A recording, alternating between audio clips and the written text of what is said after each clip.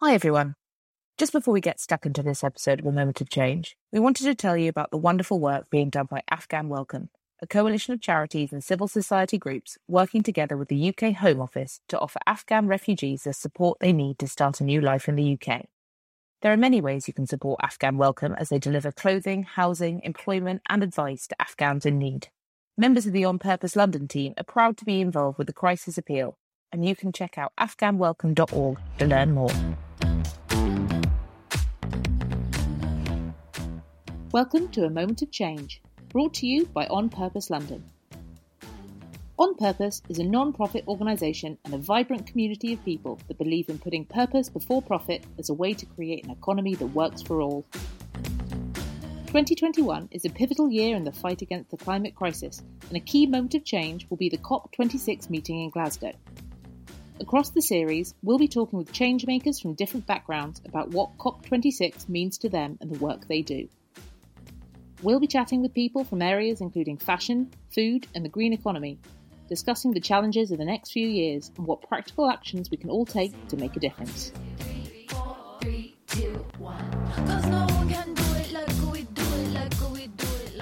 So hello from me, I'm Katie and thanks for joining us today. I'm also here with Ella. Hi everyone. On today's episode, we're going to be talking about the future of food, a rather big topic, but we are going to cover two key points. One, what does a net zero sustainable diet look like? And what can we do as individual change makers? And the second, how do we get there? How does society and the food system itself need to change in order to enable us to get there? So I'm interested in this topic.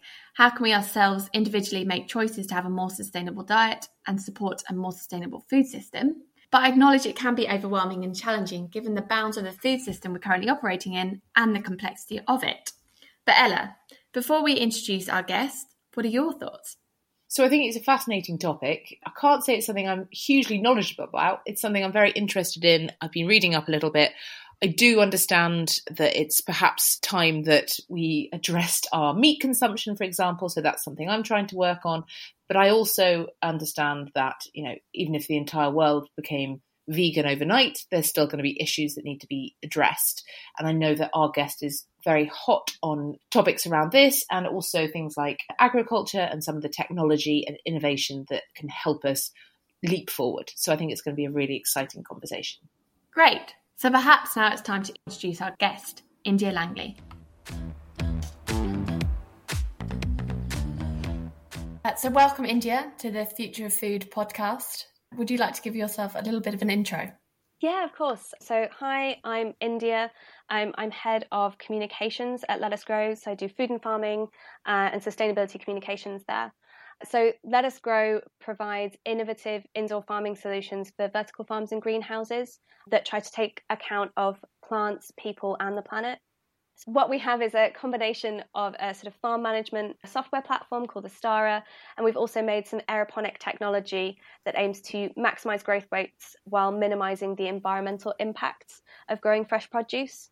And the reason we do this is to try and make sure that sustainable farming can also be a sustainable business for those who are growing the produce.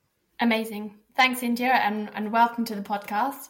So let's just dive straight in, if that's okay with you. We're going to cover off first a little bit about what does a net zero diet look like and what change as an individual can we actually do.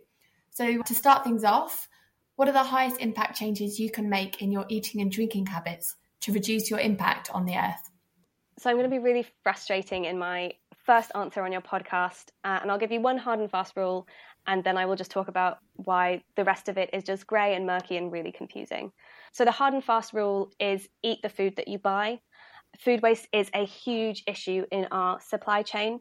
To put it into perspective, if food waste was a country and you lined all of those countries up in order of the greenhouse gas emissions that they produce, it would be the third largest emitter after China and the US. So that is astronomical. So please just make sure that you're not wasting food within the home. That's it for my hard and fast rules. The rest of it's grey and murky. To be fair, that's pretty clear. But can you just give us a little bit of an understanding about where it gets more complicated? So we are given lots and lots of different ways to look at how we can be more environmentally sustainable in the food that we eat.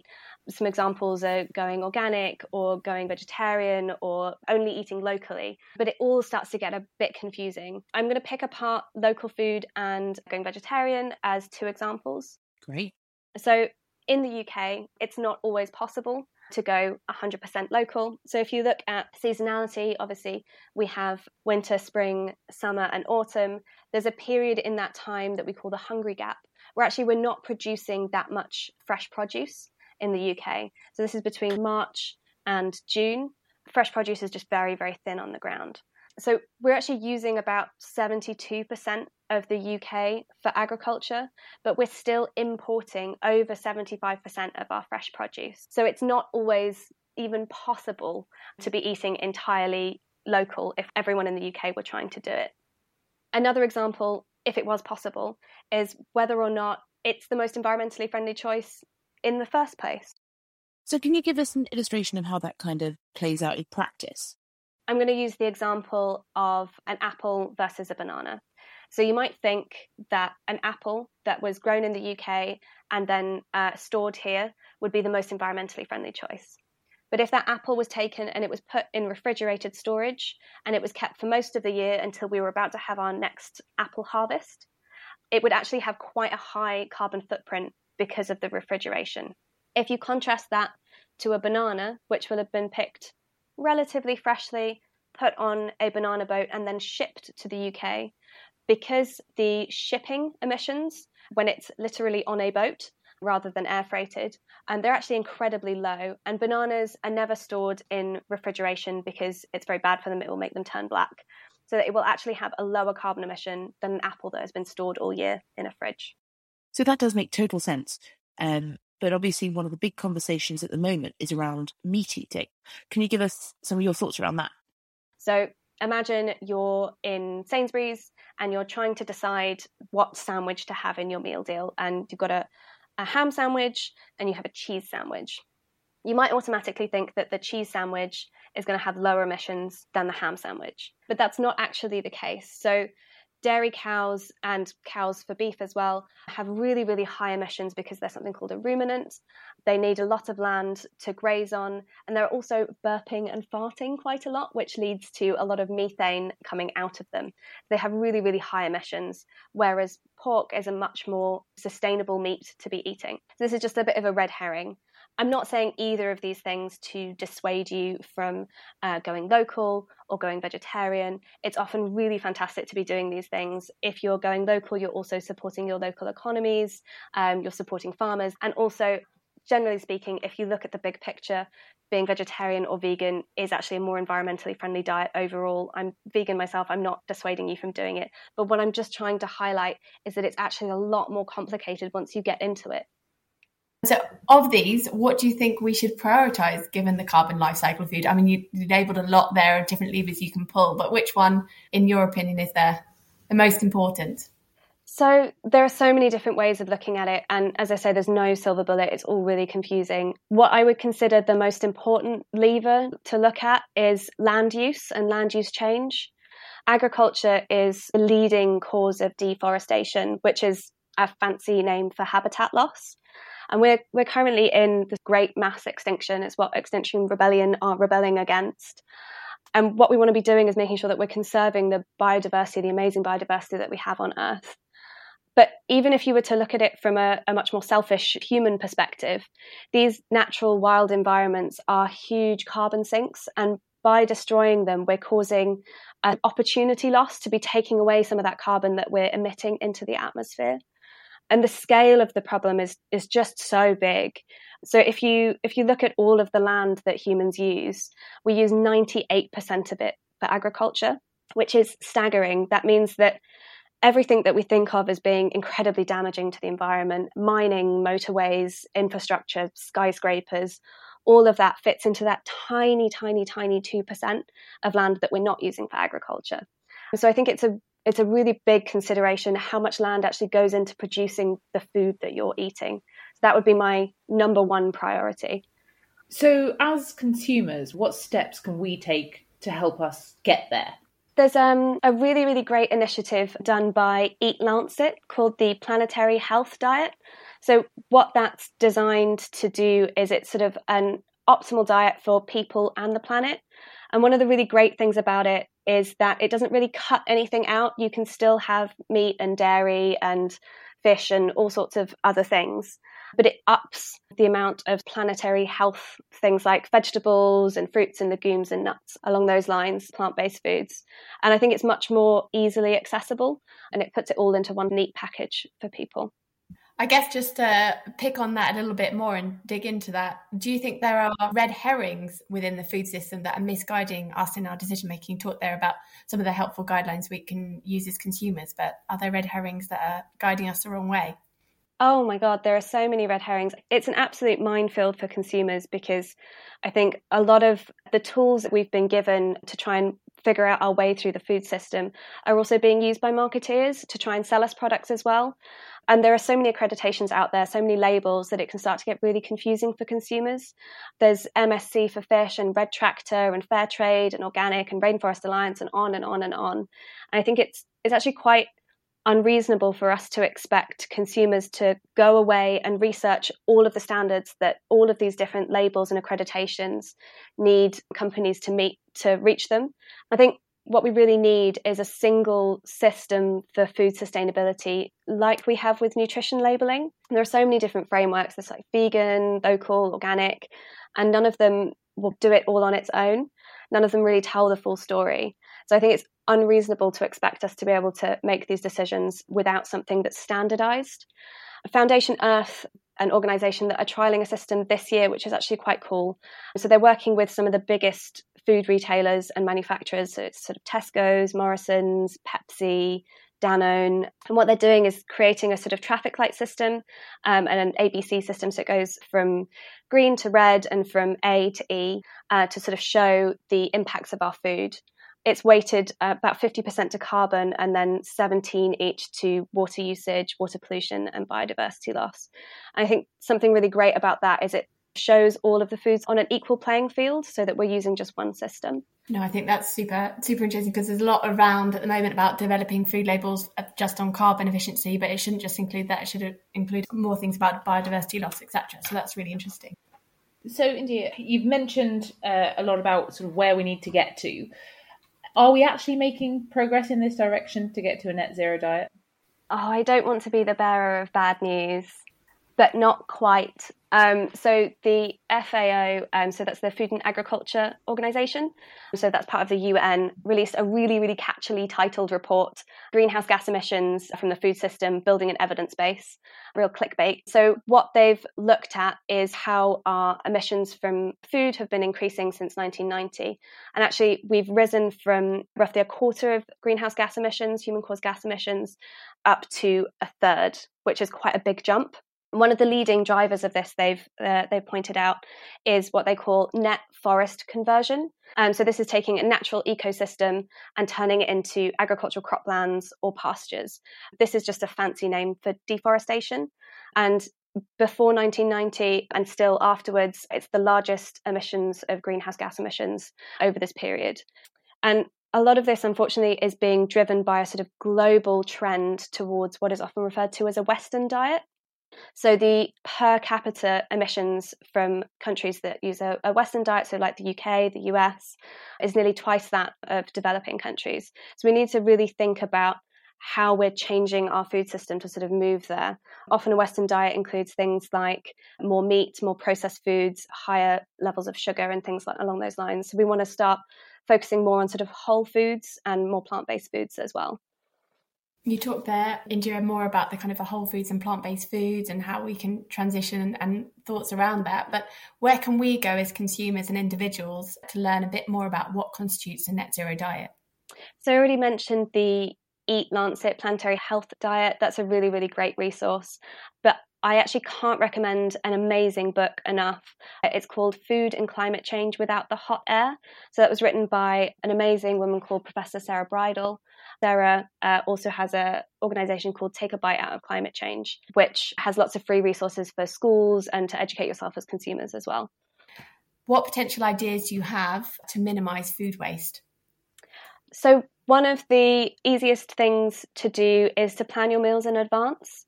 So what I do every week is have a little look in my fridge, a little look in my cupboard, see what I have, and then see what I can make with that, and then just fill up my shopping list from there. A really nice added benefit of that as well is it will significantly reduce your grocery shop. If you have access to a smartphone as well, there are some really great apps. Too Good To Go, if you like convenience food, they're sort of selling off really cheaply food from restaurants. And then also Alio, which is a sort of food sharing platform, so you can share food before it goes to waste. Obviously, you've spoken a lot about how actually avoiding food waste also goes hand in hand with being cost effective. But in my experience, the assumption tends to be that eating well for the planet often means spending more money. Do you have any thoughts on that, or how we might be able to crack that myth? Oh, that is a really good question. It is true that healthy food is more expensive. I think it's 3 times more expensive for a healthy diet than an unhealthy diet for processed foods and shelf-stable foods. Maybe don't quote me on that one. But I think one of the most important things is governmental change, to be honest. I think we need to be having policies put in place that makes healthy food more accessible. And another thing to look at when it comes to whether or not people have access to healthy food is literally their location. We have lots and lots and lots of food deserts in the UK where the only food that you have access to is shelf-stable processed foods. And one of the things that we could potentially be doing is bringing food growing closer into communities and making sure that people are more involved in food growing as well. Urban farms are a really great example of this.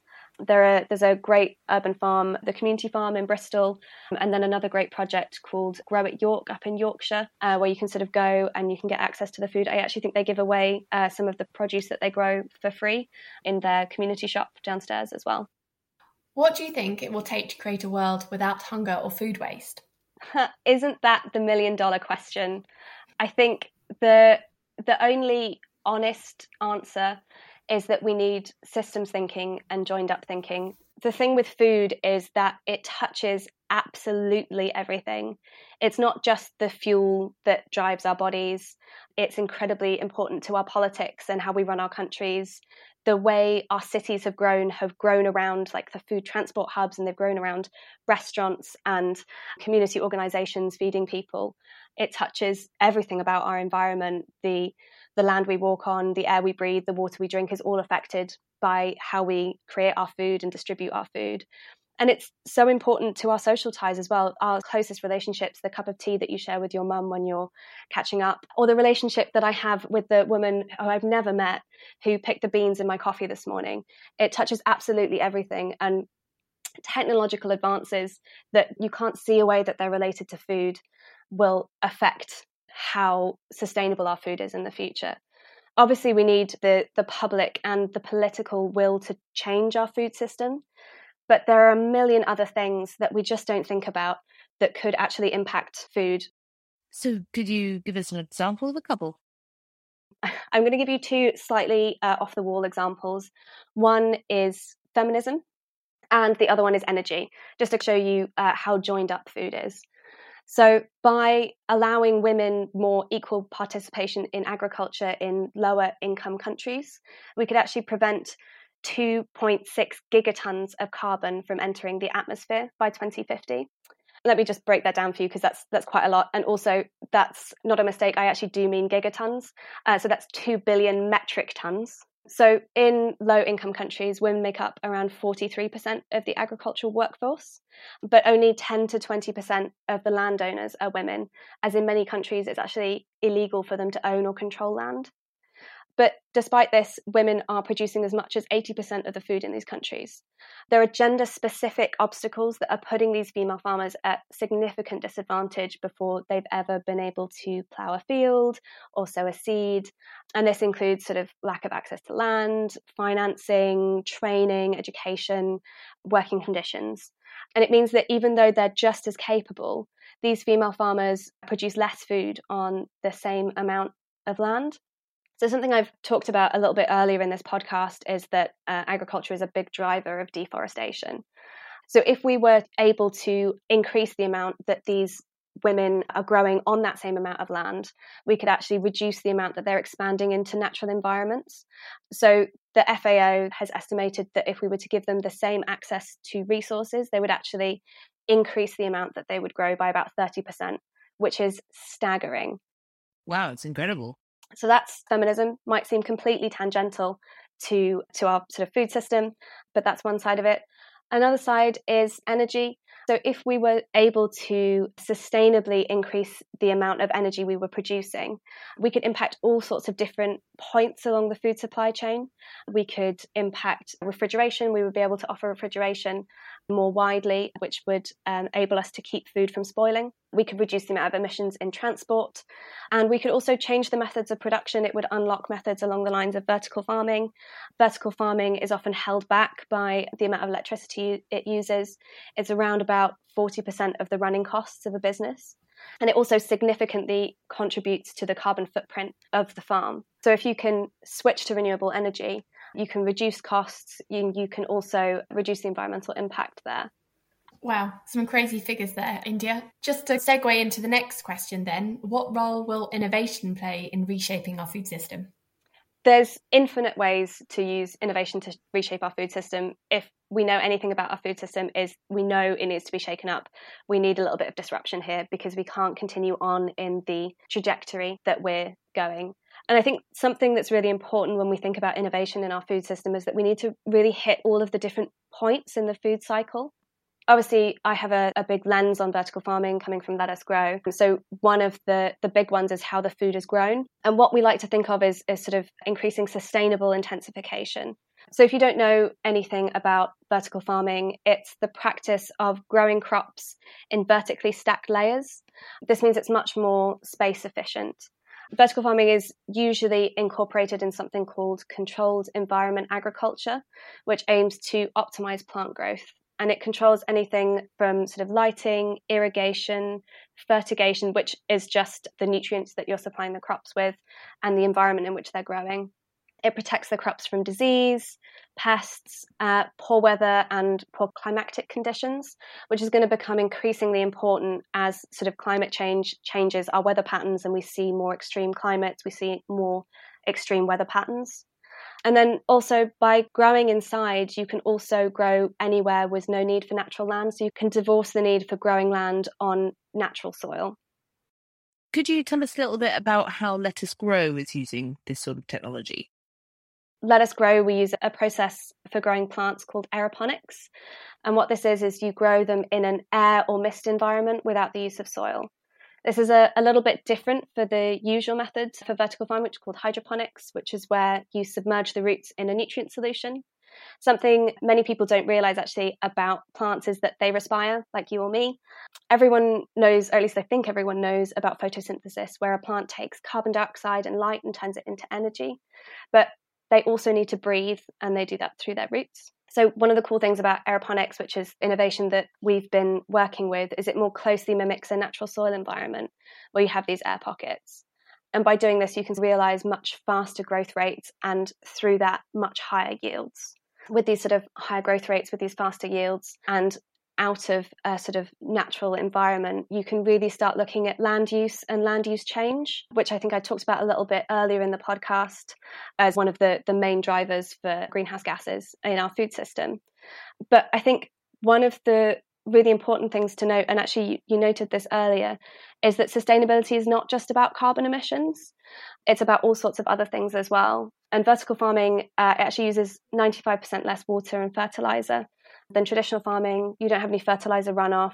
There's no pesticides going out into the environment. And you can also reduce sort of food waste and use less packaging because you can grow a lot closer to the consumer. You can actually grow within cities or within the exact environment that you're going to be serving the food. And I think this bridges the gap between sort of high intensity and low impact production. Obviously, that's just about how the food is being produced. But you can also look at other things like how it's packaged or processed. There's a really great innovation. One of the things they're doing is they're creating reactive labels that go on food packets. So what it does is as the food goes off, the label changes colour. And what this can do is it can replace the kind of outdated system that we have at the moment of sell-by dates and use-by dates, which are confusing to the consumer and they're not standardized. And they often lead us to throw away perfectly good food. Which seems like such an easy win. Another point in the cycle that we can look at is how food is distributed. So something that can be really useful is to have a more distributed supply chain rather than these sort of centralized hubs that we have at the moment. We've actually delivered a couple of really cool projects targeted around this exact issue with our drop and grow aeroponic container farms. So one of these projects is called Greener Greens, and it uses a drop and grow to grow fresh produce on site at the University of West England's campus. And this is part of the university's initiative to reach net zero by 2030. And then we've delivered a sort of modified drop and grow container farm at an amazing project called Grow at York, which is growing food on site in a community container park for local people and restaurants. It's got this really lovely window in the side of it, so the community can kind of come in and sort of press their noses up against the side and look at vertical farming in that environment, which is really nice, and talk to the growers and really get engaged with the project, which I think is something really lovely. A really sort of important part of changing our food system is making sure that everyone feels actively engaged and really knows what's going on. And then I guess the sort of final point about the food cycle that we really need to disrupt is sort of how food is consumed and disposed of as well. There's this really, really cool company in London called Entocycle. And what they do is they upcycle food waste by feeding it to insects. So they turn that food waste into insect protein. If eating insects is not your bag, that's totally fine. They are perfectly safe and healthy to eat. In fact, they're a great source of protein, but they also turn them into fish meal, so you can eat the fish instead. And you touched on this before. We've talked a lot about food waste, social inclusivity, making sure that it's not just carbon footprints that's kind of encompassed within changing the system. There's also other factors, biodiversity loss, water efficiency, etc.